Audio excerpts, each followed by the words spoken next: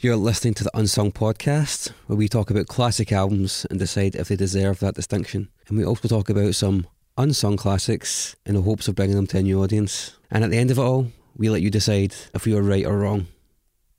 This is the Unsung Podcast.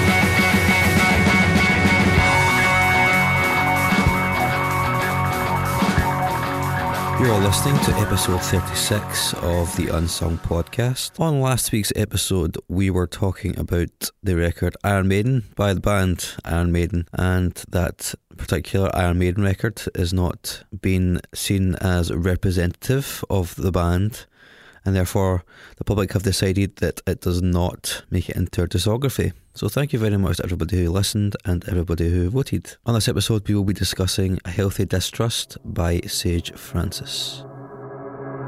You are listening to the heartbeat of the Sage. Sage possesses the newest and most revolutionary advance in split-second presentation as well as split-second calculation. To protect the future of America, the defense techniques... Hi, you're listening to the Unsung Podcast. I am your host, Mark Fraser, and I'm joined by two men whose pants are so tight they are redefining what the word moose knuckle means. Well, I was greeted by a topless man to the right of me when I entered his abode 10 minutes ago, and that was quite the sight. David timed it just right to get here for when I'd removed my shirt. It was getting kind of cold, so I'd had it off for ages waiting on him getting here. I could attest to that. Eventually.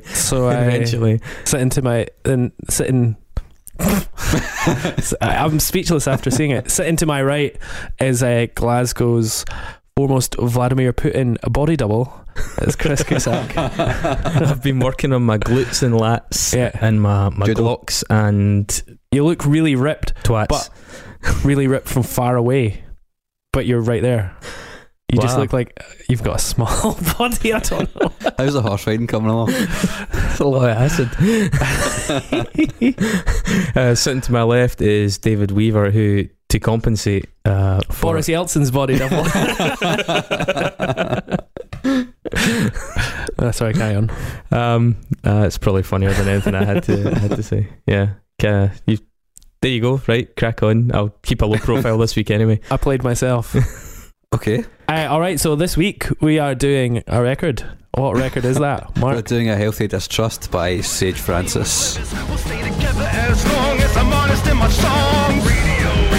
Suckers never play this. Scared shitless of dismissing clear channel playlists. Poorly developed yet highly advanced. The black music intertwined with the white man's line dance. Supersonic.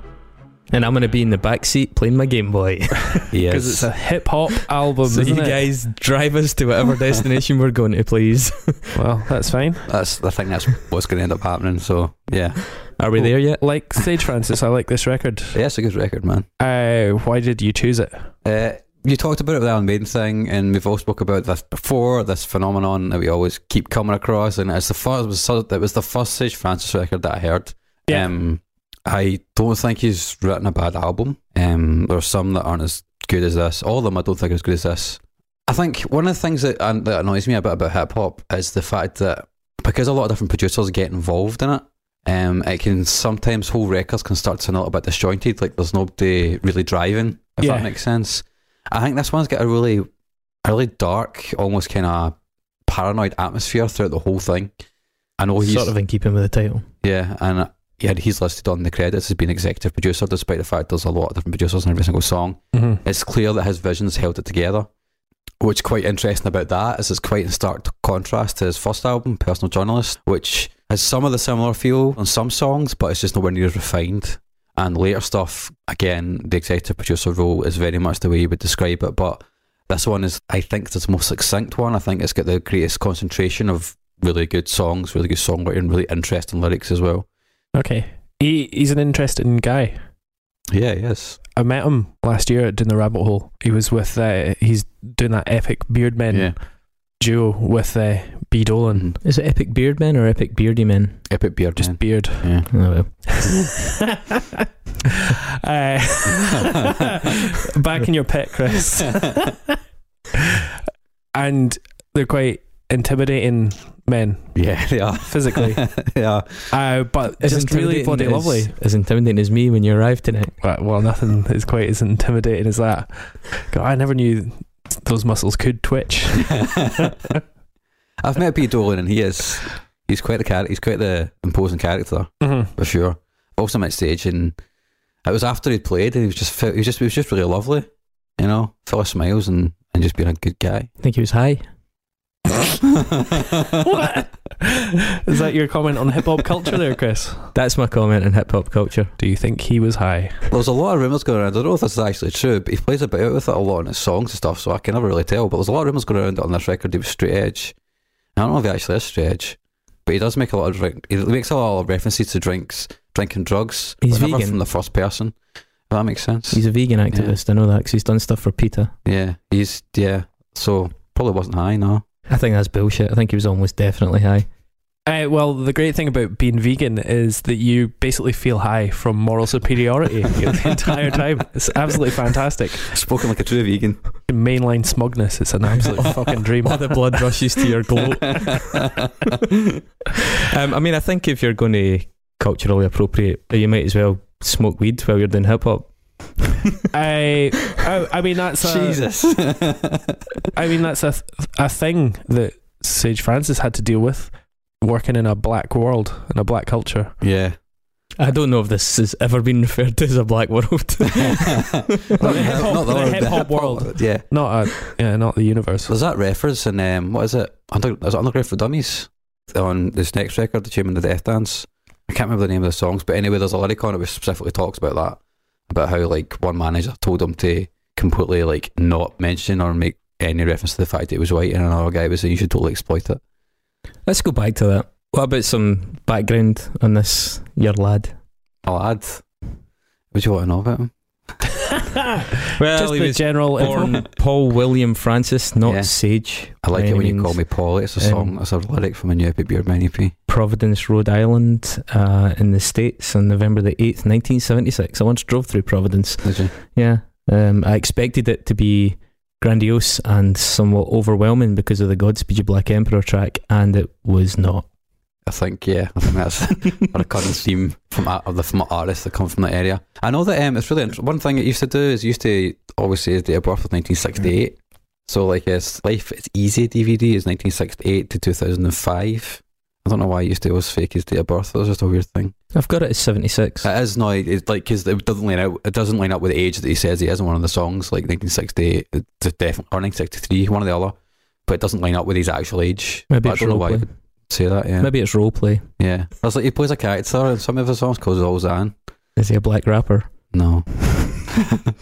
So he's got 2 degrees, Yeah. one in communication and the other in journalism. Pretty smart guy by all accounts. Yeah. Mm-hmm. His lyrics are good. His lyrics are good. Yeah. How do you feel about his lyrics, Chris? I think they're good. He's got a very strong flow. Would you go with that? One of the strongest. I can sense Yeah. slight. What did you think of this album, Chris? It's hard to have an opinion. I'm not known for having strong opinions, and I find it even harder. I know that is true. You're very much the man in the middle. It's like I can see you. Fence sitter extraordinaire. It's like I can see you out at sea, waving your arms. What? I go back to the last hip hop record that we talked about, and the last hip hop record that Mark brought Yeah, it was to the circle was yeah. POS. Mhm. What did you think of this compared to that? Because you really liked that POS record, and you were just kind of surprised by it. Yeah, I thought that was a lot more interesting. In what way? The instrumentation seemed more creative. I don't really have much of an ear for flow, but I did naturally enjoy listening to it more. I felt it was a little bit less heavy-handed with the lyricism at times. I think sometimes Sage Francis is just too on the nose, or he's just totally over eggs the pudding. It's just not to say he doesn't have really good moments, but somehow it really doesn't work for me. Yeah, I find POS altogether a bit more compelling, and yeah, I mean, I think as you can probably tell that this album, with all the albums that we do, I try to find an angle, and the rabbit hole that I tumbled down in this was cultural appropriation. There was aspects of Sage Francis and of this record and other records that I'm kind of ambivalent about. I'm trying to be devil's advocate. I don't know necessarily how I feel about it, but I know that I have a feeling about it that I'd like to maybe explore a little bit. Mm-hmm. I think it's an interesting subject. But yeah, it's alright. I will almost certainly never listen to them again. Okay. This was the record that got me in hip hop initially. The only hip hop I'd really listened to before this was Eminem, Dr. Dre. Okay, and that didn't get you into hip hop? No, I did not. Well, I did own the first two Eminem records. Yeah. And as a wee guy, I thought they were pretty cool, but then you realised he was a white man rapping and that it was cultural appropriation. That didn't bother me so much at the time, because I didn't really know much about that at the age that I was listening to it. But as I grew older, I started to really feel that his lyrics were just not that great. And as I got more into, reading books and just generally taking a degree in literature, I was like, well, this guy's not really got it for me. I can kind of see what Chris is saying in terms of some lyrics being in the nose. I think a lot of hip hop artists do that. Whether it's knowing or not, I'm not entirely sure. Probably isn't, but I think a lot of artists do revert back to kind of type almost when it comes to the lyrics, and the kind of phrases or patterns of rhyming that they kind of keep coming back to. It happens over and over again, and even a lot of my favourite hip hop artists do it. The only exception maybe to that rule is maybe Aesop Rock, but his flow, if you want to put it that way, is like, here's a fucking white guy talking about hip hop. I feel extra white just now. Hey, I'm fucking DJing a Kendrick Lamar after party tonight. So if you want, this is white men doing things they shouldn't be doing. I'm basically transparent right now. Yeah. But for me, I don't know, this record really brought into the paranoid atmosphere of the music that I was trying to get into at the time. It's a very political record. Yeah, and I think it's into that at the time. Yeah. All for the sake of military recruitment. If fella can state the way they targeted the students, I gallop off whistling Ohio. The rest of them stuck doing stand up at a cricket convention. Who would they die for? It's funny. He said it. He described it as a political record and said it was a bit reflecting distrust of the government and big businesses. Yeah, it's properly post 9/11 stuff. Like, it's very much of its time. Yeah, it's anti-Republican, but it's like anti-Bush Republican. It's funny you should mention the post 9/11 thing though, because the track Makeshift Patriots really was his breakthrough. Yeah, which was came out exactly a month after September 11th, October 11th, 2001. I hang myself at half mast. Makeshift Patriot, the flag shop is out of stock. I hang myself at half mast. It's the makeshift, the Patriot, the flag shop is out of stock. I hang myself. That's an interesting one, I think, because it has some really, really excellent wordplay. It's got that line, "Don't wave your rights with your flags," is a really compelling and insightful and succinct bit of poetry. Yeah, it's like he's almost seen it in the future as to what was about to happen with the Patriot Act and stuff at the time, and he kind of got it right there and then. Yeah, I mean, I just think it's also just a really great bit of writing. Although in that song itself, there's other lines that I find a wee bit more kind of problematic, where he talked about the American media casting a typically dark-skinned Disney villain, I think is the lyric, which is kind of like, well, it was him. It's not like the media have made Osama bin Laden. It's not like the media have falsely portrayed Osama bin Laden as the villain here. It's like, it was Osama bin Laden. He went on TV regularly and quite happily admitted it. So I think it's like if that's what it means. Yeah, but I mean, I think you look at the long term. The media is not looking at the long term build up of jihadism and that's exactly what the song's about, though. I mean, the song is all about American foreign policy, and there's a lot of validity to that, but there's also a lot of kind of enabling bullshit around that as well. It's difficult to find a kind of tenable middle ground between the camps on that one. I don't think the line in it where he says, "We don't know who the culprit is yet, but he looks like this." They knew who the 19 hijackers were pretty early on, so it's like that kind of thing where he's swinging too far to the kind of, I I don't want to use this phrase social justice because it's such a fucking so loaded now, but he's swinging too far to say it's like this. These are the guys who did it. I don't even necessarily think that's a relevant thing to bring up in that song. I get where he was going for, but I think it's sort of it was a big indicator of where a lot of his fan base was going to come from going forward. So I don't know, like that song kind of sits weird with me. I think it's relevant. It obviously it caused a huge splash. Something I think is really interesting to come out of that though, because he's very critical of the American government. You're right, he's very critical of foreign policy, which is totally fair enough, because American foreign policy has got there's a lot to be ashamed about. I noticed he's done some high profile interviews with RT in Russia Today, which is propaganda channel from Moscow, set up and overseen by the Russian government, starring Alex Salmond, starring to his eternal shame Alex Salmond.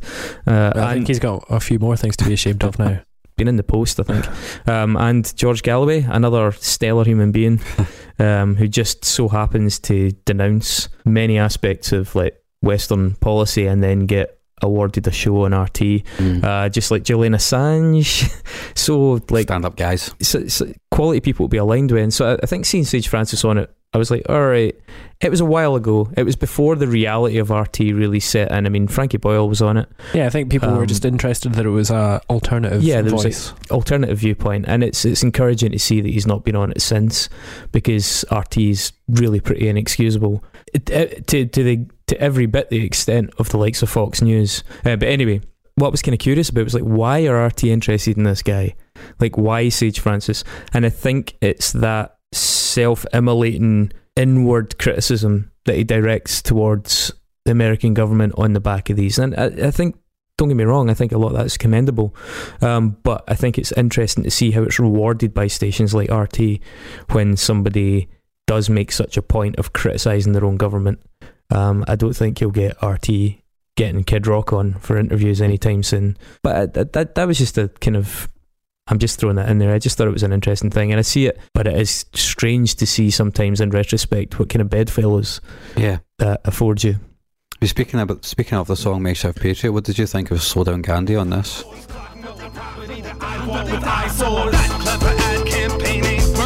The time taken from minimum wage labor. I don't care how half naked or fake she looks. She smells like dirty cash and aged paper books. So would she die for?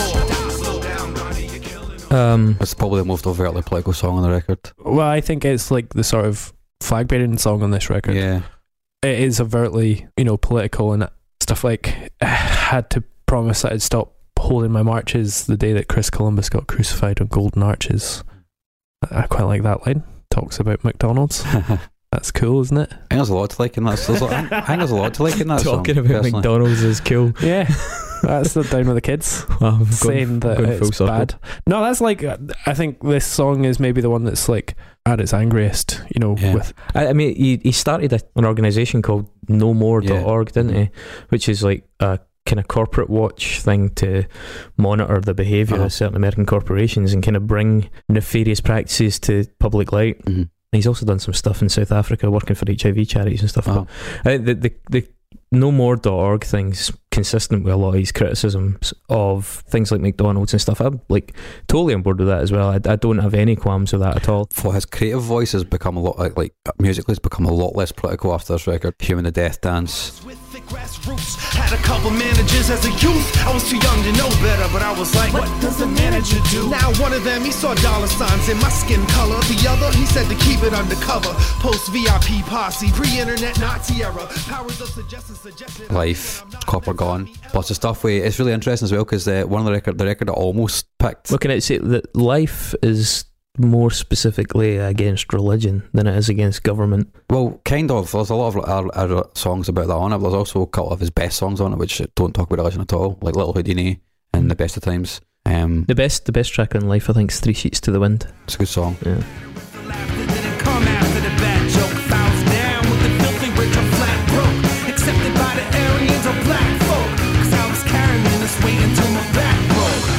Trying to be no hip-hop god or rap scope, shooting to be a rock star like it's my that's an interesting record in terms of what he tried to do with it as well. Like try to get like indie musicians to come in and you get Jan Tiersen, who he'd always wanted to have in a song, Well, apparently Andy Colkin at Epitaph had been suggesting to him for like the first 2 or 3 records to try and use a live band, and he'd kind of resisted it. He only used wee elements, but then finally Real Life, they got, was it Caliphone is the alt country band that they got, and they'd one of the guys for Death Cab and one of the guys for Grandaddy, Chris Willard and what's the other guy?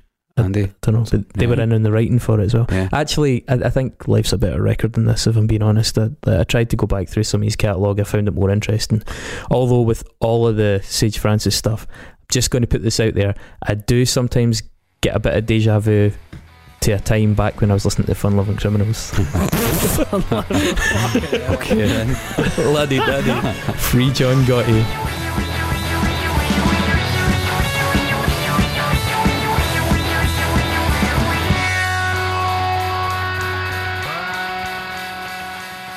Hi, Chris just had to get his MOT on his car, which in Britain is the test that means your car can go on the road.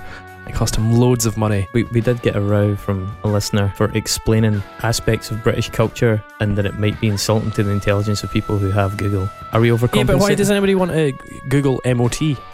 I wonder what MOT is. Oh no, it's just gone straight to motherboard device. I don't care. Mott the Hoople will probably come up. Oh yeah, that's true. No, but seriously, thanks very much for all your donations. We've got brand new XLRs today. We've got our own headphones. We only needed to borrow one mic stand today. That's all we needed to borrow. But we do have costs for hosting and website stuff. And we're back at that point, like after you get your Christmas bonus, whereby like 2 weeks later you've squandered it all. And you're like, oh shit, I still have rent to pay. So thanks very much for all your donations. But if you want to donate once more, then please do. The website is unsungpod.net/donate. Yeah, that's it. Easy to remember, I guess. Unless you're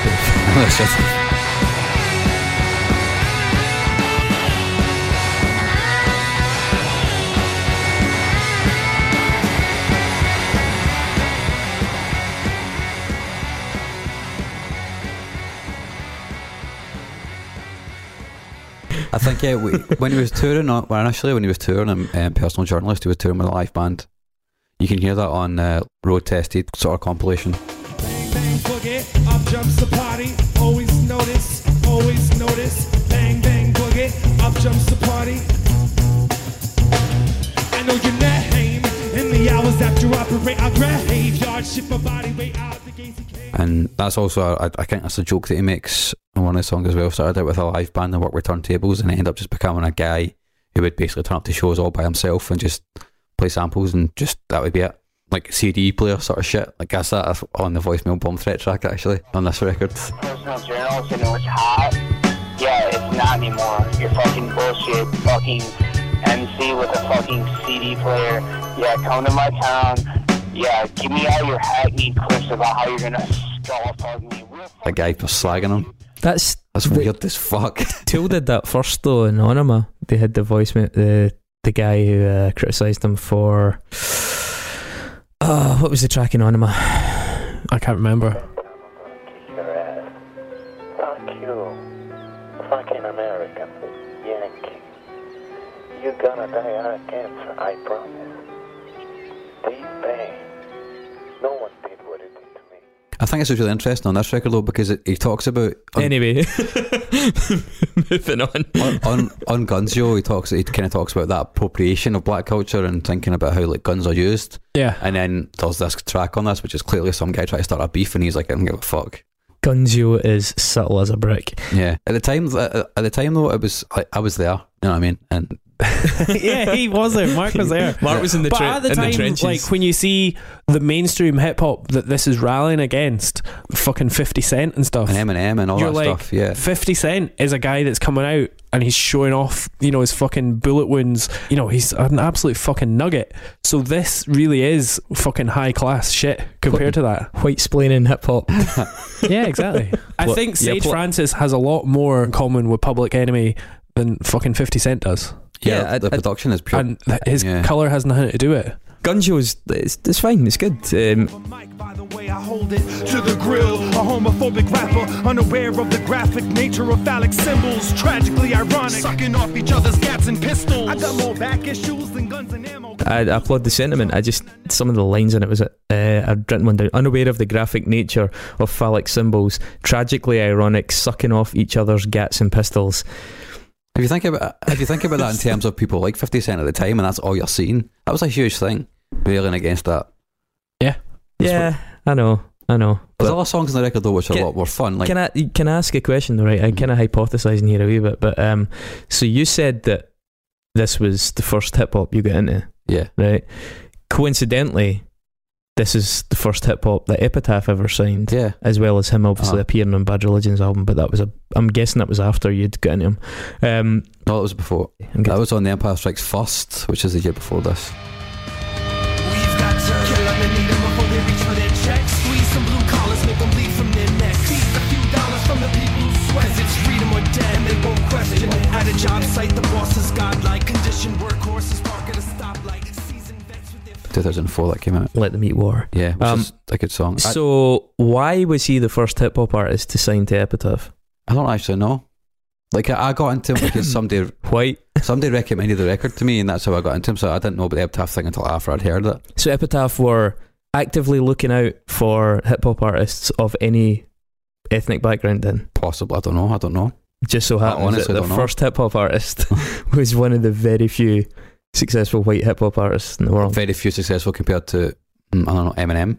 The other white hip hop artist. There was lots of other white hip hop artists kicking around this time as well. Like, you had LP, you had A$AP Rock, Atmosphere, Kid Rock. I guess. Yeah, I mean, how many black hip hop artists were there kicking about at this time? So many. Exactly. One of them's playing next week, is it? Mars is playing next week. Mars? Yeah. Look at you. He's look amazing. at this deflection here. So My point is that Epitaph, a predominantly white label doing punk and rock, managed to make their first hip hop signing a white guy. You can also look at it in the sense though that, like, he's a very punk adjacent kind of DIY kind of guy, always has been. So the ethos wise they kind of aligned. Okay. I'm just posing the question, man. I don't have an answer to the question because I honestly don't know. Can we go to the Nexus, by the way? Oh yeah, let's go to the Nexus. Let's go to the Nexus then. How's it sounding? Oh my god, the music. Please, listeners, can somebody, I don't care how bad it is, can someone just submit something? Fritz, you'll do it. Submit something. You're musical. Yeah, do it. But for now, here's this. Here's this.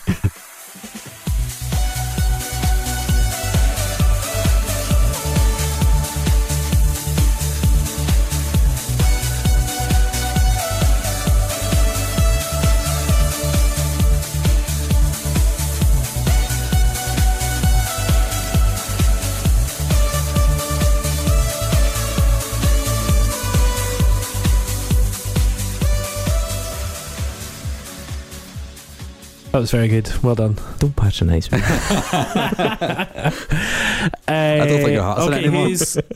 Who's going first? Do you have one, Chris? I don't have one. You don't have one? No. Do you want to do the short one or the long one? Is yours one related to Epitaph?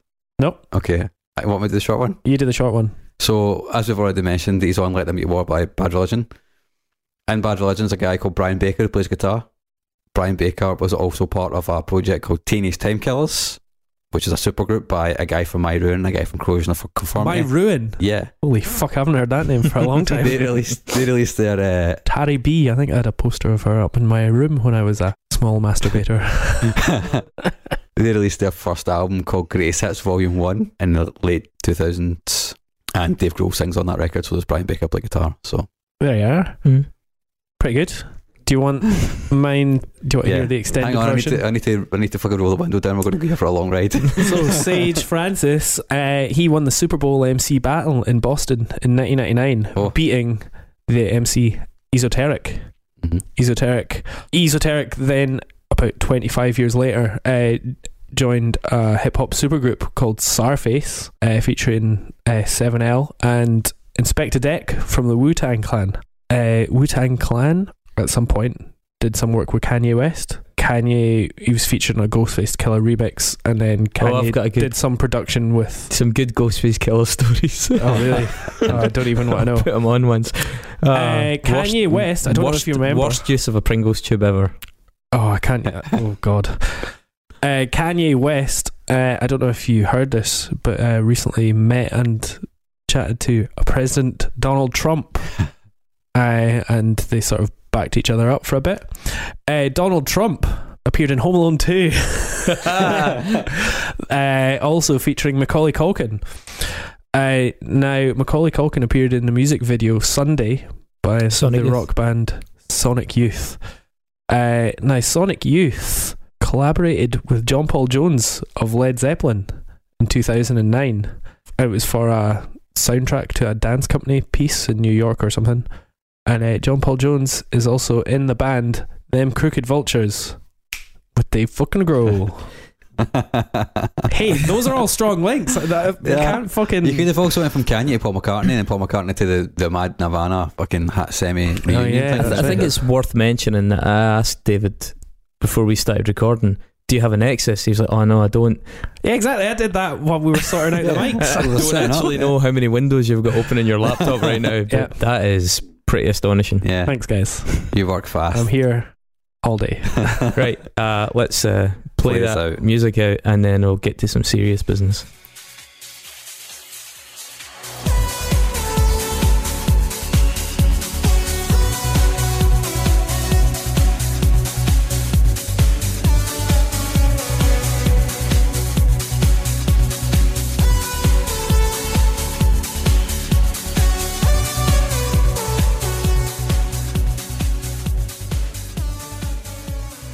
Is that better the second time? Yeah, I enjoyed that. Mm. So, Mark, why did you choose this over Hope, the Non-Profits album? Yeah, that was the one I was going to pick. That's a lot more fun, that record. So right? that's a record that Sage Francis did before this with Joey Beats. with Joey Beats. Yeah. So that was, we talked earlier about hip hop records maybe having that very diverse production on a Mhm. record, but Hope just had one producer. Yeah. Destruction, terror, motherfucker, say what? Something's got to give. Something's got to give. Something's got to give. And do you know what? I'd never really listened to that record, and I went there thinking I would like it more for that very reason. But I actually didn't really Really? enjoy the production on it that much. Oh, that's interesting. I enjoyed the production on Healthy Distrust more. I think some of Just it, sounded a bit more. I actually liked the weird shit Yeah. that comes in, and like, you know, the breaks that Mm. sort of give you a bit of space and stuff like that. I might be wrong about this, and he may very well be listening to this podcast. Probably not though. But as I understand it, that was like him and Joey Beats' attempt of like doing like an old school hip hop record. So you can, Yeah, okay, hear that in the I can see production. that. Yeah. I think for my money, that's got some of the best songs he's ever written on it. Like Damage is an absolute banger of a tune. Yeah. Soul's Dance Heart is really weird and funny. There's lots of really good songs on it. The interlude, A Mill would be ill. It's funny, it's really funny stuff. I like that record a lot, and I almost picked it because like this, it's got a consistent production, which he kind of does after this record for his entire career anyway. Yeah. He's become really good at doing that. But for me, it could have been this or Hope by Non-Profits, but I went for this because it's got a bit more energy to it. I think got a bit more life in it. Yeah, I think it's got a bit more of that sort of live energy to it. Yeah. So that's their attempt at an old school hip hop record. Why I almost picked it, but I like that. But some may say that's cultural appropriation. Chris, do you have anything to say about that? Funnily, you must have seen the look in my eyes. I did. Yeah, so I mean, for me, this is like the elephant in the room with this. Since, as I said, I don't know how you can hear it I personally. got the grain, but allow me to illustrate. Yeah. So I mean, Sage Francis has a degree in communication and a degree in journalism. He's obviously a really intelligent guy.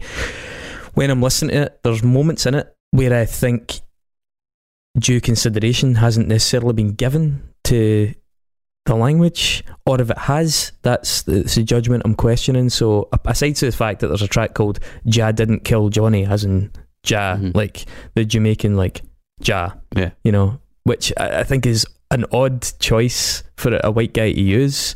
That kind of crosses the line into almost like Ebonics for me. I think in the song Crumble he mentions slave labour, which I think is sort of slightly ill-judged. And when he says, like, even the use of words like crib, they just seem like really unnatural choices of vocabulary. I think that in the track Mullet, there's a lyric about made me not want to act white. So basically there was like just these little indicators, and I was like, man, I don't know how this sits with me. And as I said, I am entirely on the fence here, so I'm trying to be devil's advocate just to instigate a conversation about it, because I think it's worth addressing. Right, so I kind of looked into that a wee bit, and I wanted to have like a little bit of a more informed opinion on it. There's been a lot of controversies about cultural appropriation, obviously, for the last few years. Very sensitive subject. I watched a film called Blacking Up, hip-hop's remix of Race and Identity from 2011. It's actually got Sage Francis in it, been interviewed. I thought it was a really interesting insight. Talks to a lot of members past and present from the hip-hop and rap communities. They talk about the use of the phrases like wigger. I also had a really interesting interview with Vanilla Ice. But genuinely a really interesting interview with a guy where he was talking about, he broke through when he was like 16 or 17. They obviously manufactured the backstory for Vanilla Ice about being from inner city Miami to try and make him seem more legitimate. And that whole keeping it real thing, have you ever seen that episode of Louis Theroux where he goes and tries to learn how to rap, and he goes down to the American South, and again with Master P, it's the guys he meets down there, it's all about keeping it real. When are you keeping it real? When are you not keeping it real? When are you actually going into character? Vanilla Ice described basically how the label were like, we want you to dress like this, and he'd refuse, and then they'd just incentivise it with huge checks. They'd be like, well, this is how much more you're going to get, and he'd be like, well, he's a kid, he's taking money. And obviously Vanilla Ice is a moron, but at the same time there's a kind of corporate aspect to this, so that starting to look into that was interesting. Now, you mentioned 50 Cent earlier on. There was some really interesting reflections on the notion of blackface. So blackface started way back. Al Jolson literally shoe polishing his face up and doing this minstrel act, and obviously minstrel acts were quite a thing, and we had decades and decades of blatant appropriation of black music, up through people like Elvis Presley, one of the most famous examples, to Led Zeppelin. They're really guilty of it, Led Zeppelin especially, as they so frequently fail to credit the people whose work they'd appropriated. I think there's a whole Wikipedia page about Led Zeppelin tracks Plagiarism. And where they've been taken from and who's not credited on them. Custard Pie was a good example. The lyrics were taken from music by guys like Sleepy John Estes. Whole Lot of Love, a lot of the lyrics come from You Need Love by Willie Dixon, and I think they actually lost that in court and had to change the credit on it. When the Levee Breaks is credited to Memphis Minnie, who basically was one of the pioneers of rock music, a black female guitarist, but it doesn't include a credit for Kansas Joe McCoy, who I think was one of the initial writers of that. So through the history of early rock music and blues music, there were all these examples of people, their culture being appropriated, not admired and not given the acknowledgement that it deserved, but appropriated without their credit. There's an interview with Akala, a really, really interesting kind of modern writer and musician. He's half Scottish, half Jamaican. I think he's based in London. He does a lot of talk shows over here with people like Frankie Boyle. Really interesting guy. Akala feels that a lot of the conversation around cultural appropriation is slightly misguided. He's not really a big believer in this notion that there should be hard and fast lines, but he does think it's a question of credit and acknowledgement. And I think that's where a lot of people have failed, is in the credit and acknowledgement area. For example, in that interview he talks about practicing a Chinese martial art, and he's like, well, there's no reason in the world that I shouldn't practice a Chinese martial art as long as I'm not pretending it's a half Jamaican, half Scottish martial art. It's a Chinese martial art, and I need to respect its roots and where it came from. And he's got some really good insight in it. But I think the blackface thing has an interesting second tier. Some of the people that are interviewed in that, I think one of the guys from Public Enemy gets interviewed, if I remember rightly, and he was talking about blackface as regards record labels, and I think this is where Sage Francis actually benefits, and 50 Cent loses out. Now 50 Cent is a black man, but 50 Cent is very much the face of a record label that is overwhelmingly white, just as most of the record labels are overwhelmingly white and overwhelmingly male. And so the notion of blackface can be a little bit naive if it's interpreted in too shallow a basis. You have to understand that blackface, as in appropriating music and gaining, revenue and success from that music, doesn't just stop at the artist itself. It's the people behind that artist. It's the corporation. In his own way, 50 Cent and that culture of encouraging increasingly vapid, materialistic hip-hop and rap music to cater to widening markets, to avoid censorship, to get on mainstream TV, to get on mainstream radio, to broaden your market, to get to a younger demographic. The dumbing down of hip hop and rap from, as you said, in its early days, when it was the punk rock that came after punk rock, when it was the protest music of its time. Just because some of the artists playing that are now superficially black people doesn't mean that the people benefiting the most are black people. In the cases of these corporations, it's really white people that are benefiting the most. And so blackface, as some of the interviewees in this film observe, really kind of applies in that case. And Sage Francis is a good example of the reverse of that, where you have a white man who's rapping in a political capacity, and as he fully admits, like, diminishing his potential audience by doing that, especially given the political bias of his beliefs. You know, he obviously alienates a lot of people in the right. There was I just, for the sake of it, looked on things like Urban Dictionary to try and see what people say about him, because it's always you get some interesting things. And one of them was Sage Francis, old and bitter hip-hop artist, built career on intellectual facade, fan base comprised of naive armchair activists and impressionable hipsters. And I think it's sort of a good indicator that there are people who are really turned off by the posturing, are really turned off by the leftist slanting things. Just as Eminem, when he came out against Trump, actually took a huge chunk out of his listenership. And actually, I think people like Eminem are the biggest and the most useful vessels for protesting against that. I've said this before. I think people like professional wrestlers and rappers and celebrities of that ilk who have a big following in the American South, who have a big following in the Midwest, where literally these opinions don't penetrate, they're the most useful mouthpieces for contradictory opinions and kind of balanced perspectives. And I think that it was actually quite a brave thing that Eminem did, even though a lot of people think it was tokenistic. I disagree.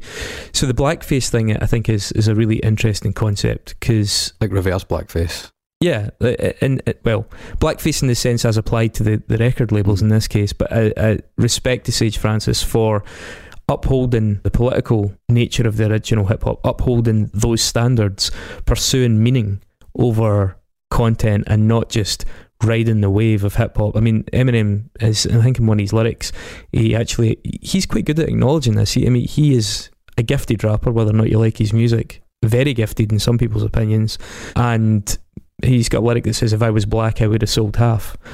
So, I mean, they're aware of that. I just think there is a little bit of a lack of self-awareness sometimes with the way Sage Francis goes about it as well. As I say, some of those lyrics just jarred just a wee bit. He openly talks about his influences in songs, though, right? Does that across his entire career. If you've grown up completely in spoken word and hip-hop circles, and you're going to end up adopting a lot of their mannerisms and language just to the very nature of it. Are you? From everybody that I know who's white that's a rapper, they definitely have, because they've been around that culture, because that's what they like. It's like the Moby thing, like you said, like during the Moby episode. You know, he grew up in Harlem, so that music was just music to him, but didn't really matter where it came from. There was an interesting interview I read in The Fader from a couple of years ago with Mac Miller, who's a white rapper, and Vince Staples, who's a black rapper, and it was about, you know, race and rap, and a lot of it was them finding out about each other, because it was just the two of them chatting. And I think the agreement that it came to was that it wasn't necessarily, basically it was like you could get black rappers that were whiter than some white rappers, because it was all to do with culture. It wasn't to do with that fight. The finality of who these people were wasn't defined by their skin color. So like Vince Staples, are we talking about white people that rap or white rappers? Because it's a fucking difference. White rappers are corny. White people that rap, it's like, oh, that's what's up. You white, you rap. So, you know, it's more to do with like the culture that you're embedded in, and then that how you do it that makes you worthy or not. I mean, and again, in that documentary, Blacking Up, there's perspectives from either side of that. I don't necessarily agree with that. I think that's quite convenient and quite restrictive in its scope. I mean, as one of the people interviewed says, and there was so many people interviewed in that show, I've forgotten the names, but he says, as a white person, that's all very well, but once you start really experiencing police violence, once you start really experiencing discrimination, which is purely superficial, once you start facing death at gunpoint, then you've as this guy put it, earned the right to adopt this vocabulary and this art form, which was really born out of struggle, which was really born out of rebellion. He's like, anything other than that, you're singing from a position of privilege where these adversities don't exist for you. No matter how much you think you relate to them, and no matter how much you think you grew up around them, you're looking on them from a vantage point where you're to some extent, and often quite an important extent, insulated from the consequences. Are going on record to disagree with yeah. Vince Staples, a black rapper, who says it's not all white people where I live at, it's not all black people where I live at, colour has nothing to do with socio-economic background, that's a different conversation. Without the Beastie Boys, there'd be no me. Well, I think, first of all, me quoting a black man is not me going on record as disagreeing with Vince Staples. That's kind of... No, I thought you were disagreeing with what I'm telling you what was said in this documentary by a black man. And yes, that black man disagrees with Vince Staples, another black man. All right, okay. I think that's a slippery slope, to be honest. And there's another, but at the same time, there's another interview in that where he said he makes the observation that hip-hop is an expression of working class struggle. And he's like, and the majority of working class people in the USA are white.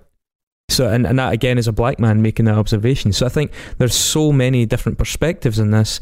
It is complicated, but for me, on some of it, Sage Francis it's undeniable he is rapping from a position of advantage. Definitely, it doesn't mean he can't say the things he says.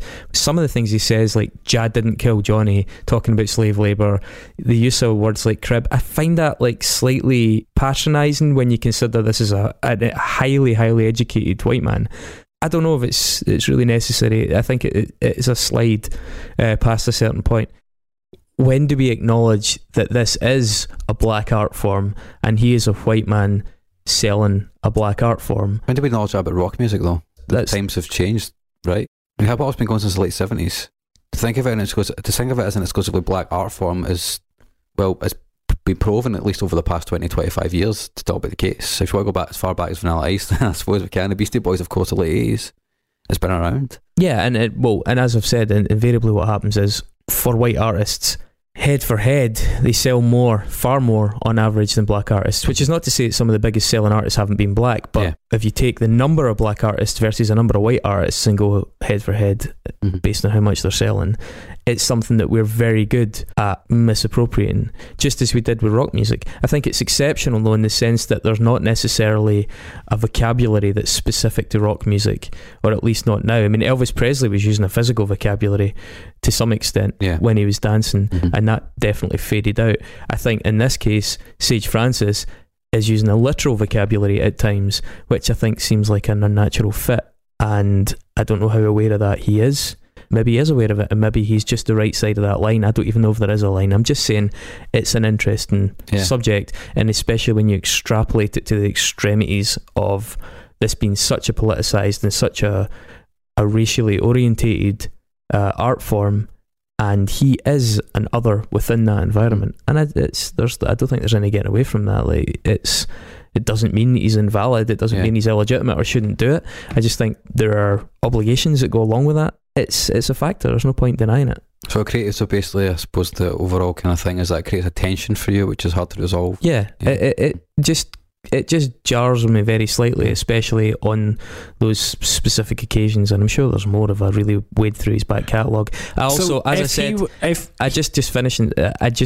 it's curious that he's the first hip hop artist signed to Epitaph, an almost exclusively white label. So if he was less socially outspoken and less politically outspoken, would it be less of an issue for you? No, quite the opposite. I think that's far more legitimate. It's just what you're socially outspoken and politically outspoken about, he makes pretty good use of that. He tends to talk about far more worldly subjects, or more recently, more intimate subjects.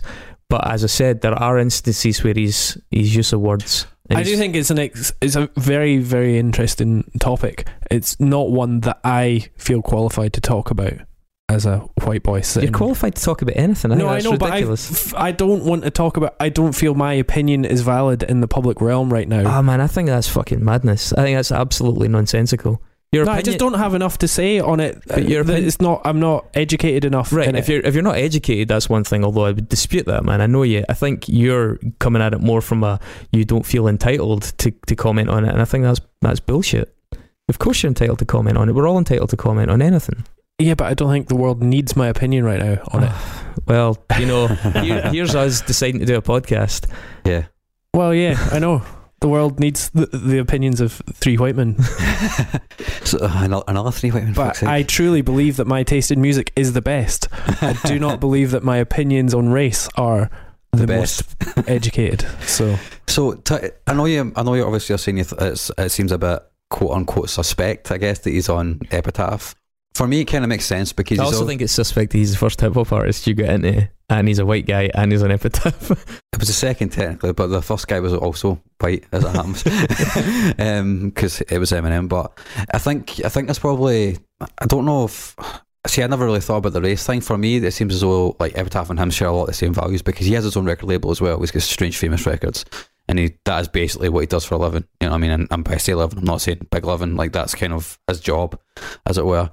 Putting out records for all the artists that he loves and that he works with and manages and whatever, that kind of thing. Isn't that the hinge of cultural appropriation as a topic anyway? We're afforded the luxury of not thinking about his race in the same way as I'm not saying but that is the thing, we don't think about the race. It didn't occur to us, but it certainly occurs to the people who feel like their heritage has been taken from them. See, one of the things that's interesting about that is when I first started listening to hip hop, I did feel that. Like, that was very obvious to me, the fact that, well, this feels like, I couldn't articulate at the time, but there was always a deep feeling within me thinking, well, particularly with Eminem when I was younger, I was like, well, this is a white guy who's really famous for doing this, which is essentially a black art form, and most of the people who are famous for it at the time, when I was, when I first started listening to Eminem, I guess, was probably 17, 18.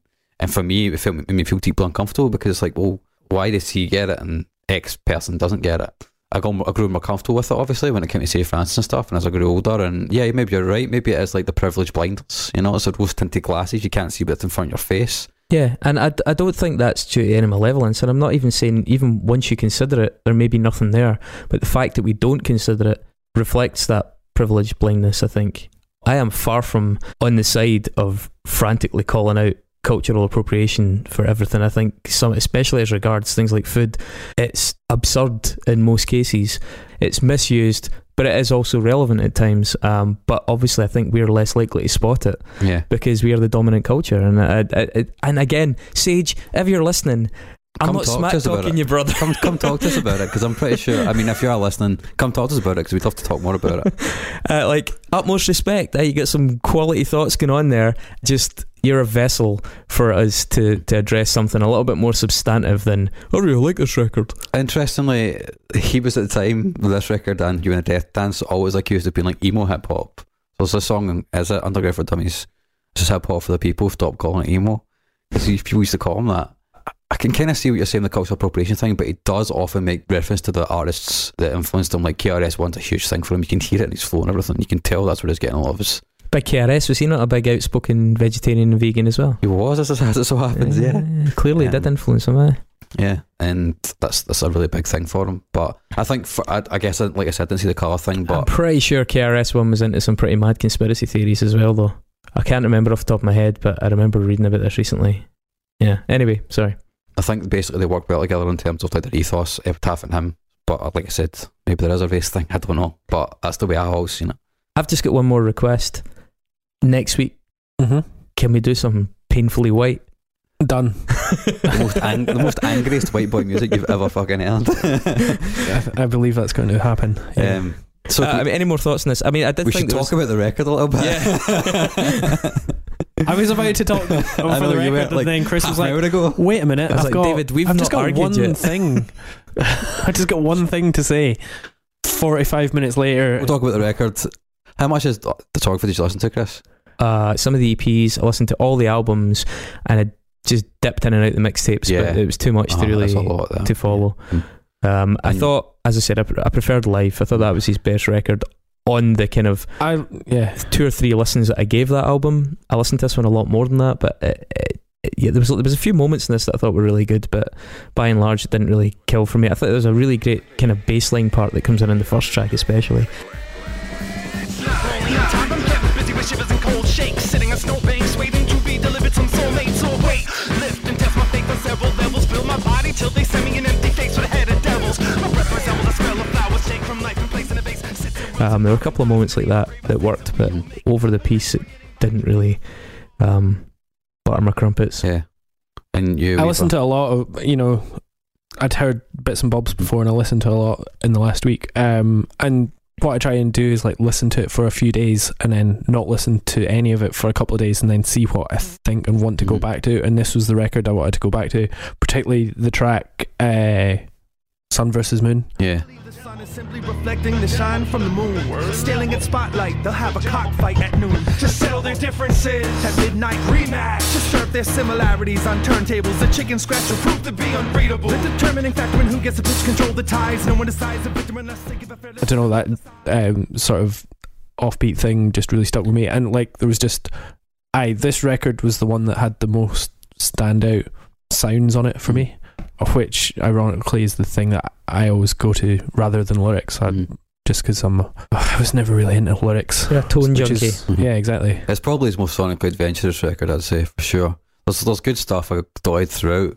Is it Escape Artist that's got the really rapid fire rapping it? Ain't no magic in the breakdown, baby. After they make them all see what I find on my life, and I decided to give them a look. None of them give it a glance, and I guess that I'm sitting in the middle of an unread book. Letters are falling apart, but the sentence is sending, and running, the wording is permanent, never been missed. It is for miss, worded and missed, interpreted is funny and serving a sentence of solitary confinement. Yeah, it is, yeah.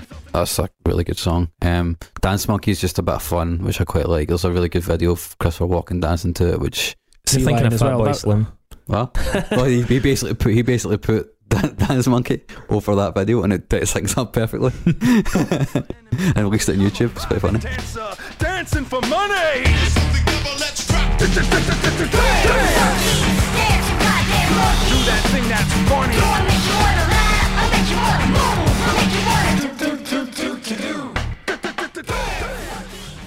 I really like the chorus in Sea Lion. I think that's a single, right? isn't it? Yeah. But I mean, it's a great song. Is that a sample, or did Will Oldham actually write that? I don't know actually. I wasn't sure. Sea lion laying down long, a song in the air, Western singer care when singer can be among songs.